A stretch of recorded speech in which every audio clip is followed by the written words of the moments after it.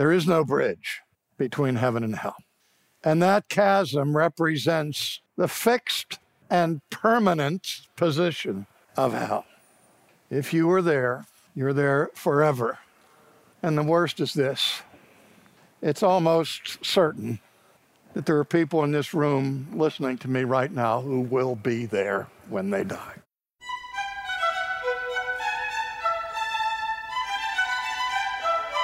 It's a heart-wrenching experience, isn't it, when you're sharing the gospel with a neighbor, a family member, a friend, and they don't respond.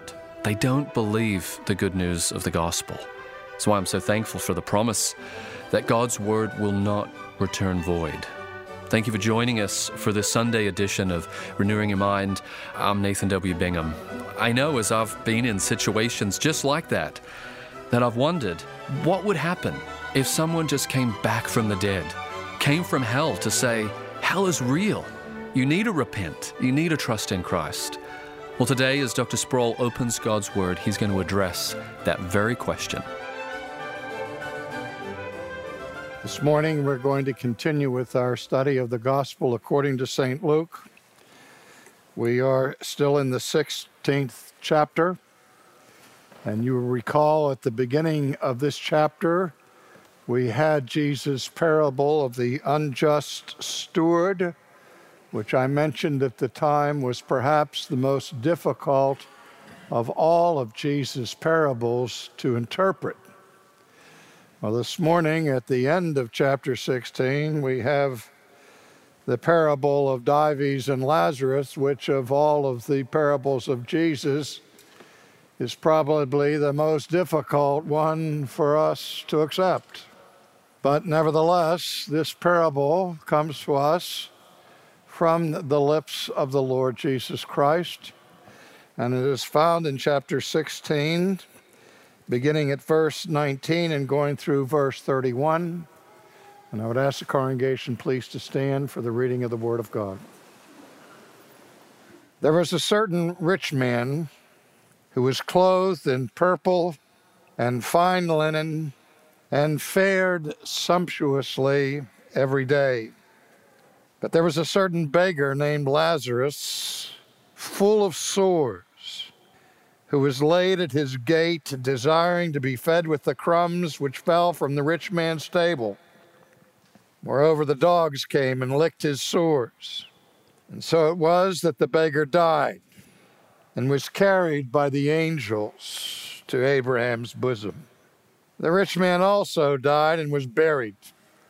And being in torments in Hades, he lifted up his eyes and saw Abraham afar off and Lazarus in his bosom.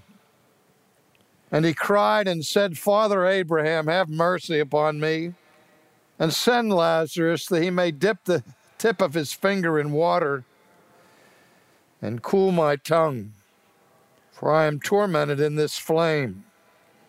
But Abraham said, Son, remember that in your lifetime you received your good things, and likewise Lazarus evil things. But now he is comforted, and you are tormented. And besides all this, between us and you there is a great gulf fixed, so that those who want to pass from here to you cannot, nor can those from there pass to us. Then he said, I beg you therefore, Father, that you would send him to my father's house, for I have 5 brothers, that he may testify to them, lest they also come to this place of torment. Abraham said to him, They have Moses and the prophets, let them hear them. And he said, No, Father Abraham, but if one goes to them from the dead, they will repent. But he said to him, If they do not hear Moses and the prophets, neither will they be persuaded, though one rise from the dead. The word of God for you. Please be seated. Let us pray. Our Father and our God, send help for we desperately need it in order to have ears to hear this teaching from our Savior. Every fiber of our being, O God, recoils in horror at the content of this parable. Even in our redeemed state, there are times that we desperately wish that Jesus never would have told this story. But this is your word, O God, and your word is truth. So, give us that truth in this hour. Amen. Recently, I saw the results of an extremely extensive survey that was given to a cross-section of people in America. Religious people, non-religious people, Catholics, Protestants, self-proclaimed evangelicals, old people, young people, men and women, people from all kinds of diverse backgrounds who were questioned about a multitude of theological affirmations. And one of the things in that survey stood out in bold relief. And it was this, that the vast majority of these people, both in the church and outside of the church, asserted their belief in the existence and reality of heaven. And yet at the same time, the vast majority of those who were polled, both in the church and out of the church, denied the existence and the reality of hell. Somewhat a strange phenomenon, inasmuch as for the most part, we have the same source for affirming both heaven and hell. And yet, when Jesus speaks of heaven, people say, "Yes, Lord." When he speaks of hell, we say, "No way, Lord." And I've thought about this for many years, as I'm sure you have. And before I get to the parable itself, I want us to remember a couple of things. That, first of all, in his earthly teachings, as they are recorded for us in the New Testament, Jesus spoke more about hell than he did about heaven. So obviously it was a matter of great importance and great concern for him. Also, we hear so much more about hell from Jesus than we do from the prophets or from the New Testament apostles. And I've often speculated on why that may be. And the conclusion I've come to is we hardly believe it when we hear it from the prophets or the apostles, and only scarcely believe it if we hear it from Jesus himself. And yet there is no greater authority on these questions that has ever appeared in the flesh on this planet than Jesus of Nazareth. And if Jesus was wrong about this, there is no intelligent reason to believe him about anything. So if you're a Christian, the affirmation of the reality of hell is simply not an option. Now, again, before I go to the parable, why is it that we struggle so deeply with this doctrine and with this idea. I think there are a lot of reasons for that, some of which are found in our care and concern and compassion for our fellow human beings who may end up in that awful place. I frankly can't get happy in this life of thinking of anyone going to such a miserable place. But of course, I'm not yet finished with my sanctification, and I still have a tendency to have more compassion with my fellow human sinners than I have with the glory of God. And so for whatever reasons they are, I think the two most significant reasons for our hesitancy and at times revulsion to the doctrine of hell are these two things. The first is this, that we don't really understand who God is. We have hardly a clue about the depth and the breadth and the height of his perfection, of his holiness. And consequently, we don't have a clue about the sinfulness of sin. Oh, we are quick to say to err is human, to forgive divine, equally swift to affirm that no one's perfect, with a shrug of the shoulders and the unspoken sentiment of it's not really a big deal. So the awfulness of sin has really never captured our understanding. What repentance we have before God is shallow at best, as we sugarcoat the offenses that we have made, not only against our neighbors, but especially and ultimately against God himself.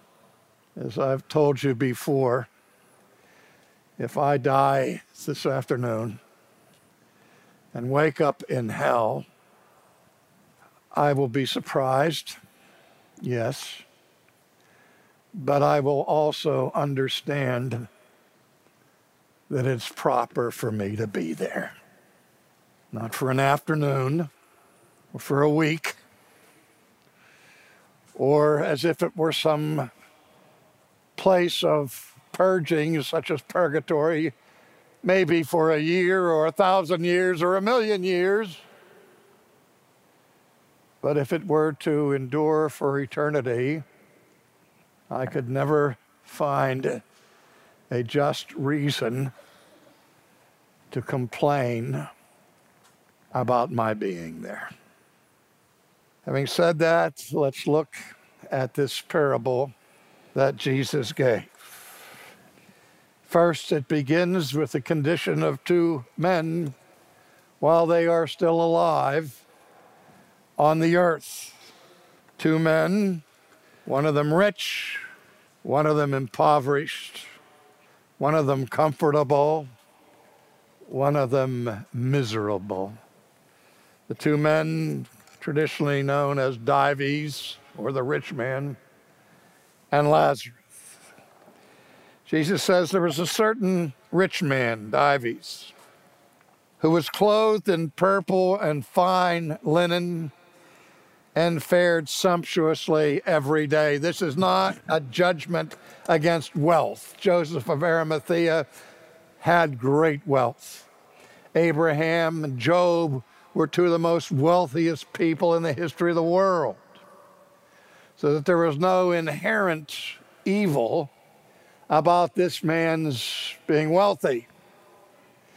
But this man was nouveau riche. He did not follow the maxim of the aristocracy of understated elegance. But this was one who had to make an extravagant display of his wealth. He was the quintessential ostentatious rich man. He dressed like a king, wearing purple, a dye that was almost priceless in antiquity and reserved almost exclusively for royalty. So much so that to be a king was to be of the purple. And so Dives dresses up like a king, wearing purple, fine linen, and living lavishly, displaying his wealth in sumptuous extravagance every day. And yet Jesus says in this parable, by way of stark contrast, there was another person in the drama who was a beggar named Lazarus. Here's a man who didn't have a penny to his name, and not only was he impoverished, but he was also suffering from endless sores that filled his body. And he was also a man on the edge of starvation every second. And so somebody with compassion brought him near to the gate of the wealthy man with the hope that somehow, being this close in proximity to such plenteous wealth, that crumbs from the garbage can could fall in the direction of Lazarus and keep him alive. Moreover, Jesus says, the dogs came and licked his sores. Now, I have to use blood thinners. And because of that, my skin is thin. And it takes but a minor bump for me to begin to bleed. And Vesta's nickname for me is Spot, because I bleed so easily and give her so much work to do cleaning my clothes, as even happened yesterday. But at home, we have a marvelous pet, a dog, a real dog, a German Shepherd. Is there any other kind? When I'm seated at home, my shepherd comes and can't wait to lick the sores on my arm. I don't know why dogs do that. I don't know whether they're trying to be therapeutic and to minimize the pain that we may be experiencing with whatever wounds we have. But I know this, that there's a world of difference between my German Shepherd, a domesticated pet, and the dogs that ran loose in Jerusalem. Dogs were not household pets. They were feral creatures, wild, despised. And to be called a dog was to be called one of the worst things that you could be called. And so the image here that Jesus is giving of Lazarus is that this unclean, despicable animal is coming to the poor man, not to give canine mercy to him, but to enjoy his own desires in licking the sores of the beggar. Then we read it happened that the beggar died. And we would think that the rest of the account would be, and the public officials came by with a cart and unceremoniously put his corpse in that cart and drove it off to Gehenna, the garbage dump outside of Jerusalem, and disposed of it by throwing it in the flames. But that's not the story as Jesus told it. It wasn't the coroner who arrived, but a band of angels who scooped up Lazarus and carried him to the bosom of Abraham and laid him in the arms of the patriarch. No wonder the slaves in our country in earlier days would sing sweet, low, sweet chariot, coming forth to carry me home. I looked over Jordan.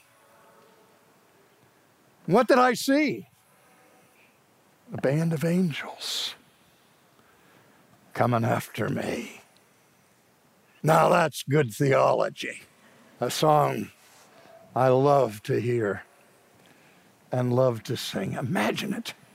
This man dies and he wakes up not by the garbage can of Dives, but he finds himself in the arms of the angels, carrying him to the most honored place in heaven, to the bosom of Father Abraham. Then Jesus said, the rich man also died. Not a word about angels. No mention of Abraham. Simply that he was buried. But not only did his body go into the ground, but his soul was carried by demons to hell. He was conscious in hell.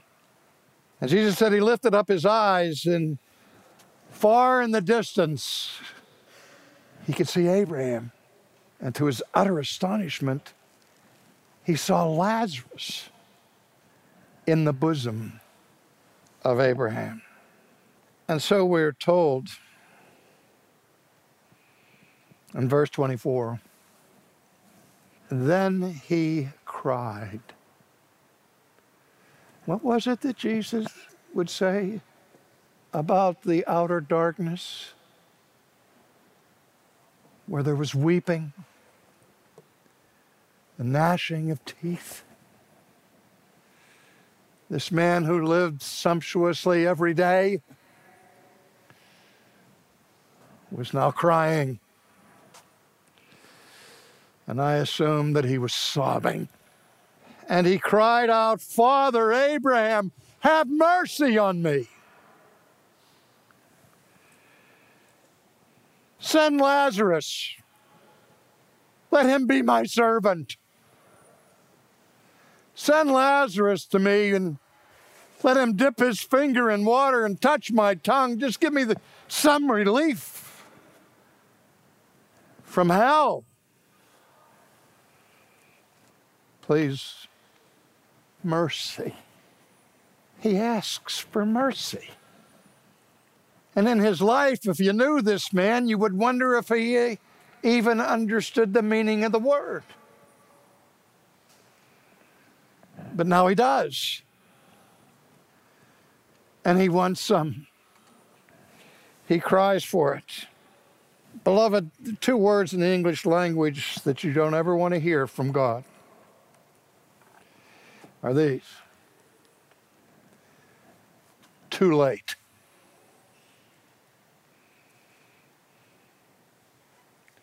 God is a God of mercy. A God whose mercy is beyond all human comprehension.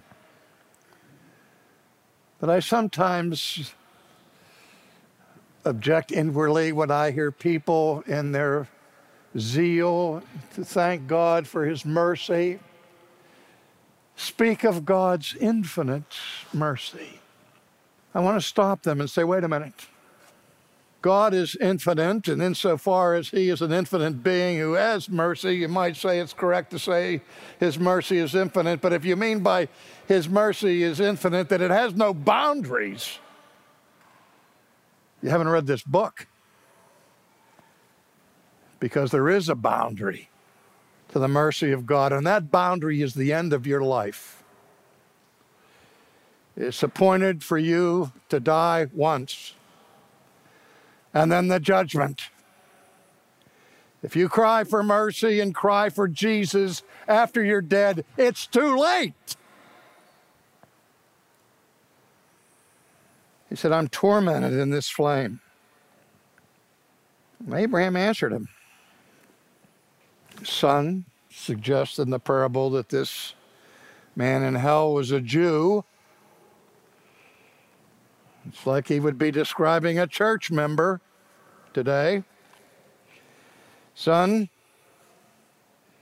remember that in your lifetime you received your good things and Lazarus evil things. But now he's comforted and you are tormented. The implication here is what you're experiencing is justice. You want mercy, but what you have right now is justice. Then it gets worse. Besides all of this, between us and you, there's a great gulf fixed, so that those who want to pass from here to you cannot, nor can those from there pass to us. And what our Lord is telling us in this parable is that there is an unbridgeable chasm between heaven and hell. A chasm so wide you can't go around it, so deep you can't go under it. There is no power on earth or any power in hell that once you are there, you can escape and reach heaven. There is no bridge between heaven and hell. And that chasm represents the fixed and permanent position of hell. If you were there, you're there forever. And the worst is this. It's almost certain that there are people in this room listening to me right now who will be there when they die. If you had any understanding of the reality of hell, you would crawl on glass to the cross, to the only one who can bring you safely home for eternity. And so Lazarus, hearing these dreadful words that no one can pass between, starts to beg. Isn't it interesting that the beginning of this parable had Lazarus being the beggar? Now it's Dives who's doing the begging. I beg you, therefore, Father, that if you won't or can't send Lazarus here to me, please send him to my father's house. I have 5 brothers up there that are still alive, and I don't want them to come here. I miss them, and we've had our differences, but I wouldn't wish this place on anybody.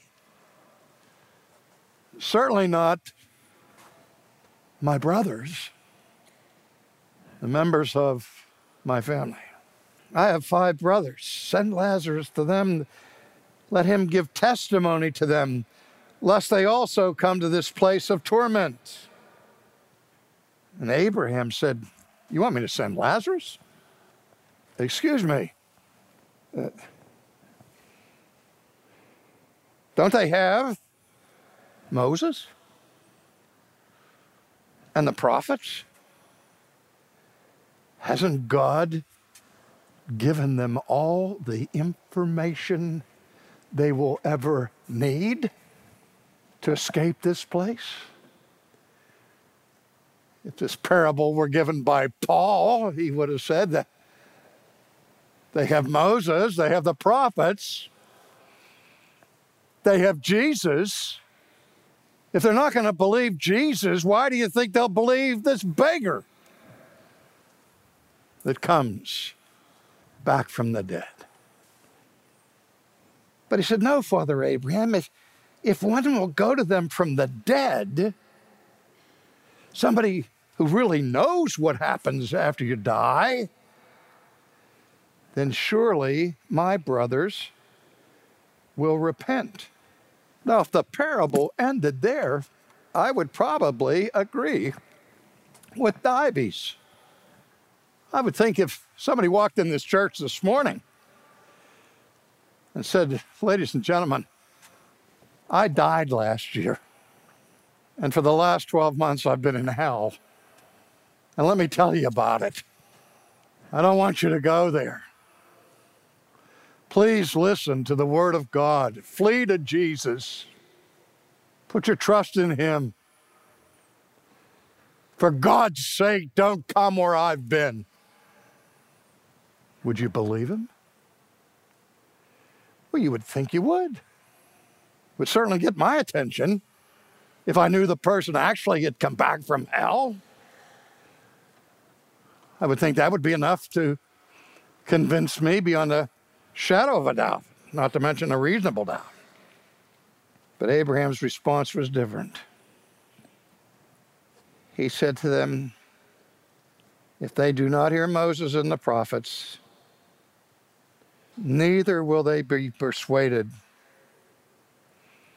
though one rise from the dead. Truer words were never spoken, because one has risen from the dead, the very one who's telling this parable, and we still don't believe it. Please think about that this week, because if there is a hell, and there is, it makes all the difference in the world. For you, for everyone you know, for everyone you love.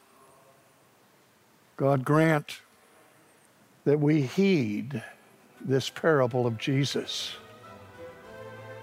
and let it pierce our souls and our hearts, and that a concern for the future of every person we meet weigh heavily on our hearts. Because when they die, it's too late.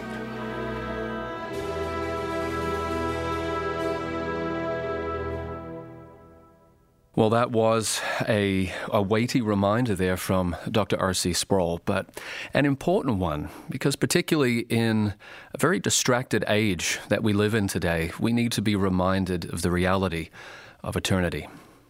Well, I'm Nathan W. Bingham, and I'm grateful you're joining us for this Sunday edition of Renewing Your Mind. You heard today Dr. Sproul teach from Luke's Gospel with such clarity and passion and that pastoral heart.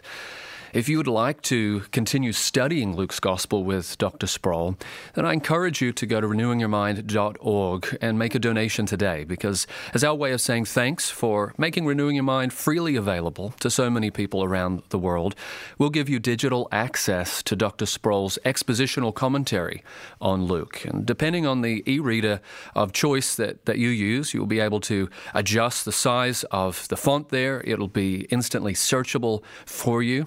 and you'll be able to join Dr. Sproul as he takes you through the wonderful Gospel of Luke. So you can make your gift today at renewingyourmind.org, or you can call us next week when our offices are open again at 800-435-4343. Renewing Your Mind is a listener-supported outreach of Ligonier Ministries. I'm pleased that you joined us today, and I look forward to being with you next week here on Renewing Your Mind.